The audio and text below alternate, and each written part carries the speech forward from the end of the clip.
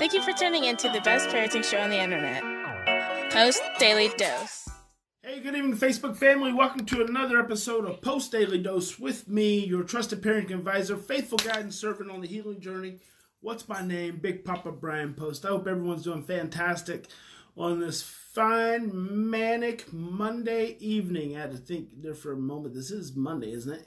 Yes, it is. It's a fine, manic Monday evening.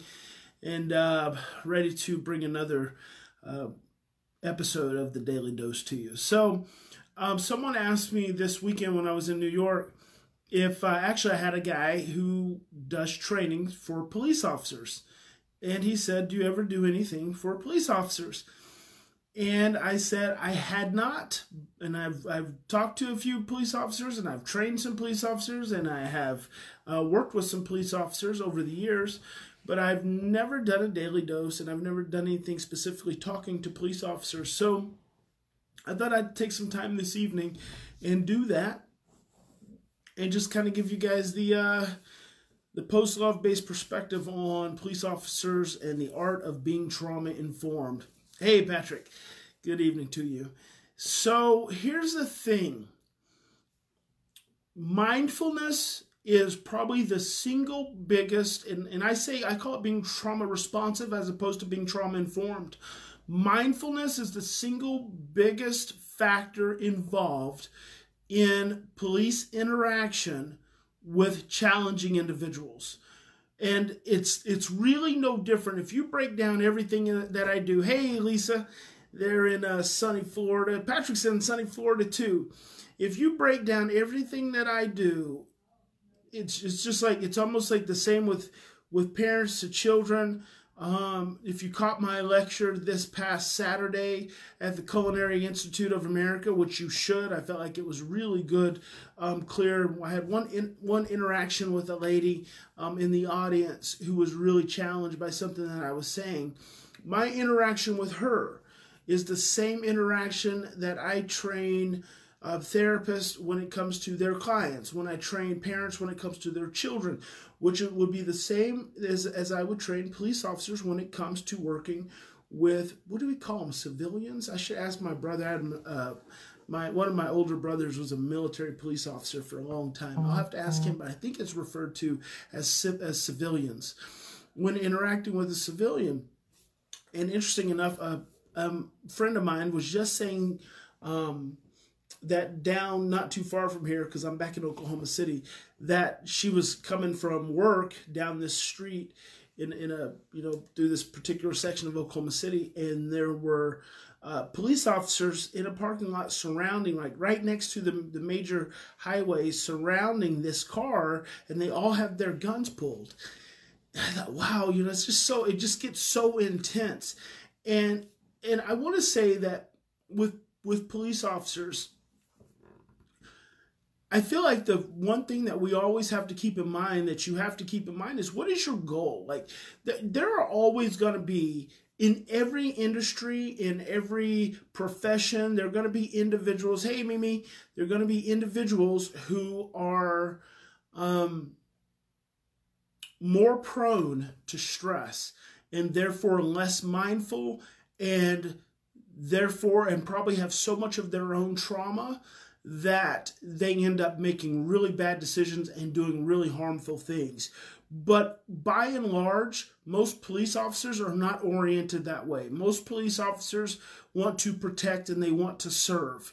And so I think by understanding that, as a police officer, when you start thinking about being mindful is the ability to pay attention to yourself first.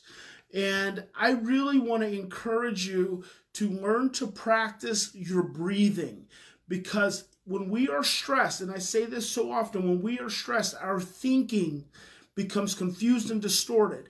And you guys work in these high stress, high risk situations. And I'm just talking about your involvement. So this will probably have to be a couple episodes.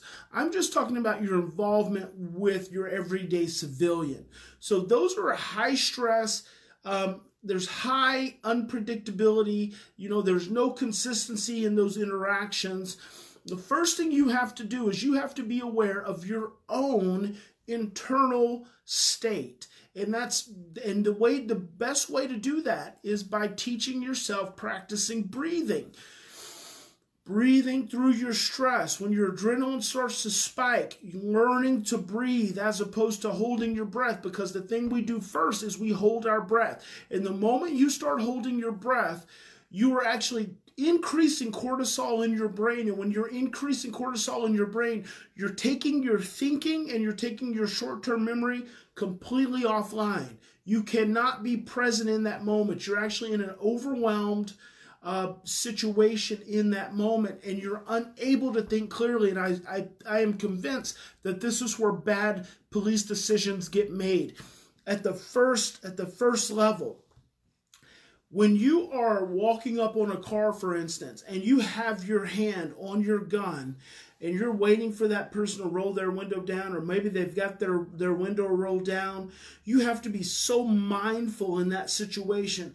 And you have to be, the more you are able to tune in to your own internal state, to your heart rate, to your breath, to your tone of voice, the more you're able to stay online and you're able to stay focused and you're able to see. So what adrenaline does, adrenaline is a primary stress hormone. What adrenaline does is it actually causes your pupils to dilate. When you know that your heart rate's going up, it's because your pupils are dilating and you're taking in more sensory input. Well, the problem with that is when your brain starts taking in a lot of sensory input, you're prone to getting overwhelmed. When you get overwhelmed, you move outside of regulation into dysregulation. Dysregulation being that state akin to all psychiatric, emotional, behavioral, and physical problems. When you move into dysregulation, it's going to be really hard for you to make the best decisions. But if you can practice your breathing, fundamentally, practice your breathing, keep your cortisol down. You may not always be able to keep your heart rate down because that autonomic, that's why they call it autonomic. It's automatic. Your autonomic response system will all of a sudden, it's like unconsciously, it's sensing threat in the environment. And of course, you may potentially be coming up on a threatening situation. But if you can learn to breathe, practice your breathing while you're calm, not when you're stressed. When you guys are sitting around waiting to catch someone speeding, or you're waiting to get a call on your CB or whatever that is you use nowadays, practice your breathing, practice being calm, practice being mindful. And this is it's just like with athletes. You see this publicly, you always see athletes like breathing hard and you're getting all worked up. But the greatest athletes of all time have always been the ones who are able to slow themselves down. The more you slow yourself down, the more you're able to see, the more you're able to sense, the more you're able to feel and be aware. And so realizing that first and foremost as a police officer is going to be important. It's going to be so important. Secondly, when you are engaging with a civilian, they automatically feel threatened. And it's unfortunate, but these days and times, we automatically feel threatened when it comes to an authority figure, and a police officer is always an authority figure. So most people, when you encounter them and you engage them, they're going to be stressed. Depending on their experiences, they may be outside of their window of tolerance, and they may be in states of dysregulation. Well, for whatever reason, maybe they didn't think they were speeding. Maybe they've had a bad day at work. Maybe they just got fired. Maybe they're arguing with their children, or a parent has just died. Something, maybe we never know. You never know what civilian individuals are going to be bringing to the forefront for you as a police officer. But when you're able to stay mindful, what you're able to do is you're able to remember that they are stressed. Remember that severe behavior arises from a state of stress. This comes from the stress model theory. It came up with this 20 years ago.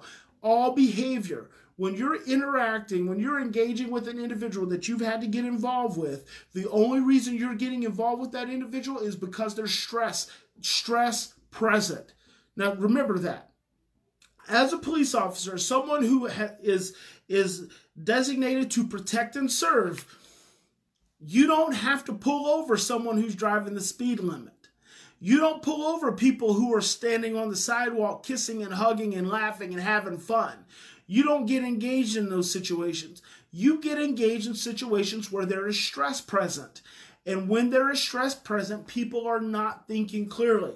Now, this is something really important. I really want to try to convey to you. When you're interacting with a civilian in any given situation, 9 times out of 10, they are stressed out. They're outside of their window of tolerance, which means fundamentally, they are not thinking clearly and their short-term memory is suppressed. When you're able to breathe, as a police officer for yourself, when you're able to be mindful and breathe and calm yourself down, you're able to observe other individuals in a state of stress. Remember, all behavior arises from a state of stress. In between the behavior and the stress is the presence of a primary emotion. There are only 2 primary emotions, love and fear. That's right there. That's the seesaw. That's the bottleneck between love and fear. It's where do you want to be? You have to be able to, you want to be able to bring yourself over closer to a place of love than you want to be into a place of fear. Because when you're in that place of fear, you're not thinking clearly, your short-term memory is suppressed, and you're seeing more threats. When you can be over to that place of love, you can be more mindful of yourself, you can be more aware, and because you can be more mindful, more aware of yourself, you can see in that moment that the individual you're dealing with, they are stressed. And I don't even need you to see it. I need you to just remember it. I need you to commit it to memory. They are in a state of stress. And because they are in a state of stress, it is going to affect their thinking. It's going to affect their short-term memory.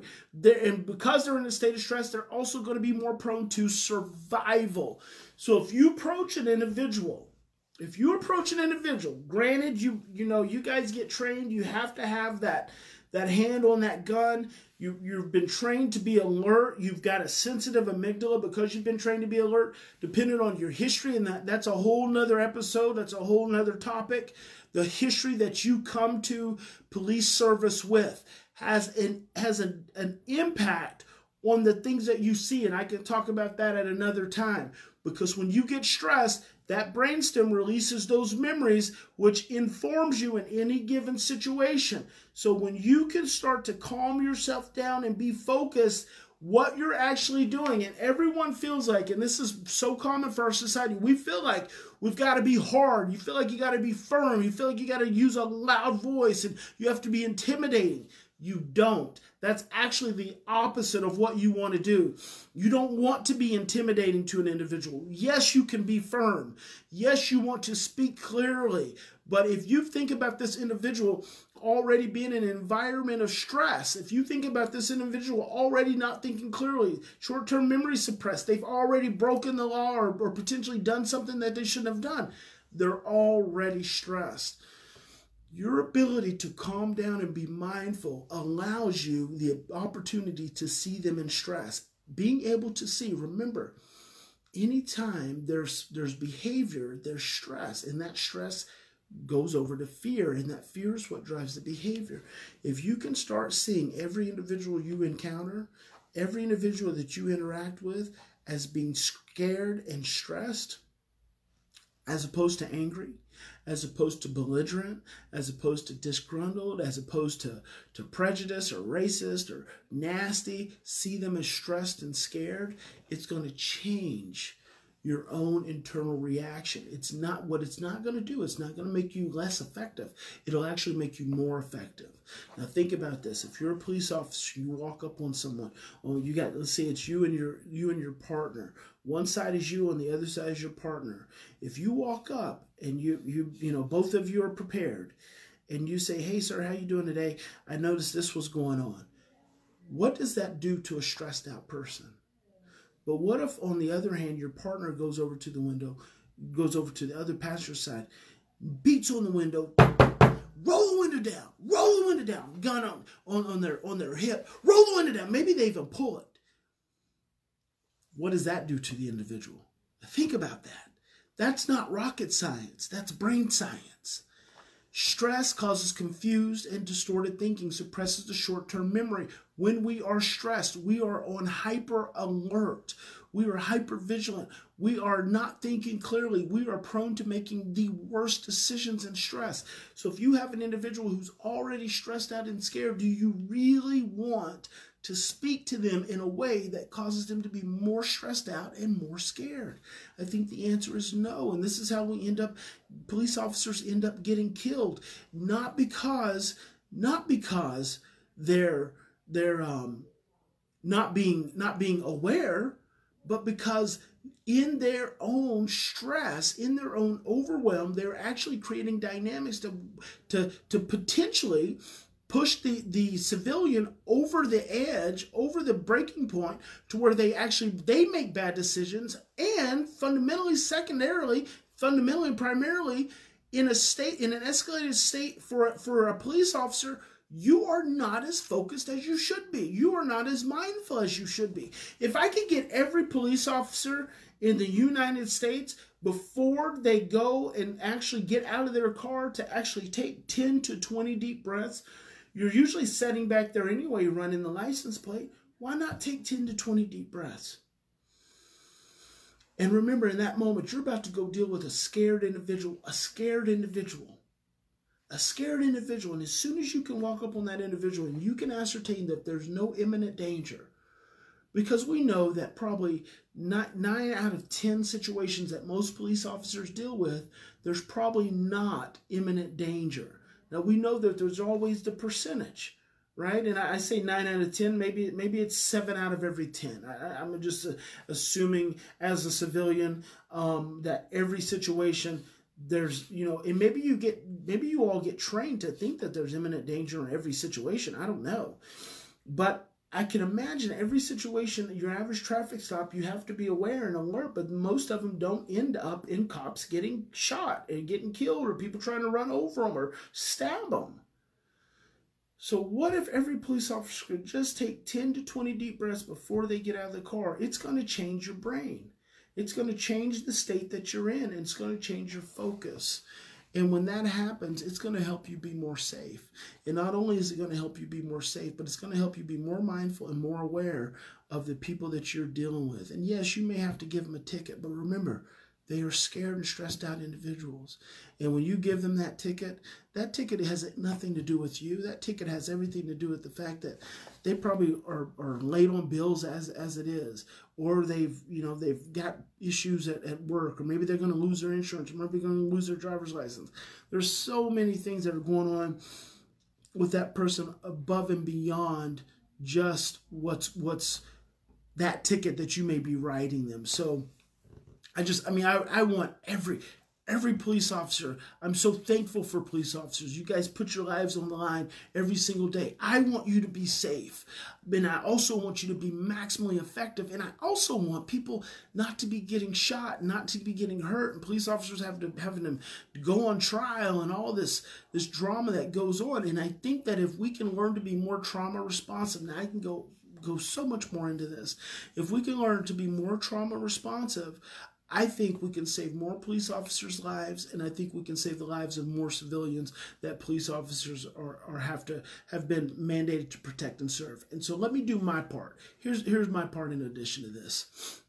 If you're in a police department, if you serve in a police department right now, if your department is interested in being trauma informed, I want you to reach out to me. And trauma responsive. I don't believe in just being trauma informed. I believe you have to be trauma responsive.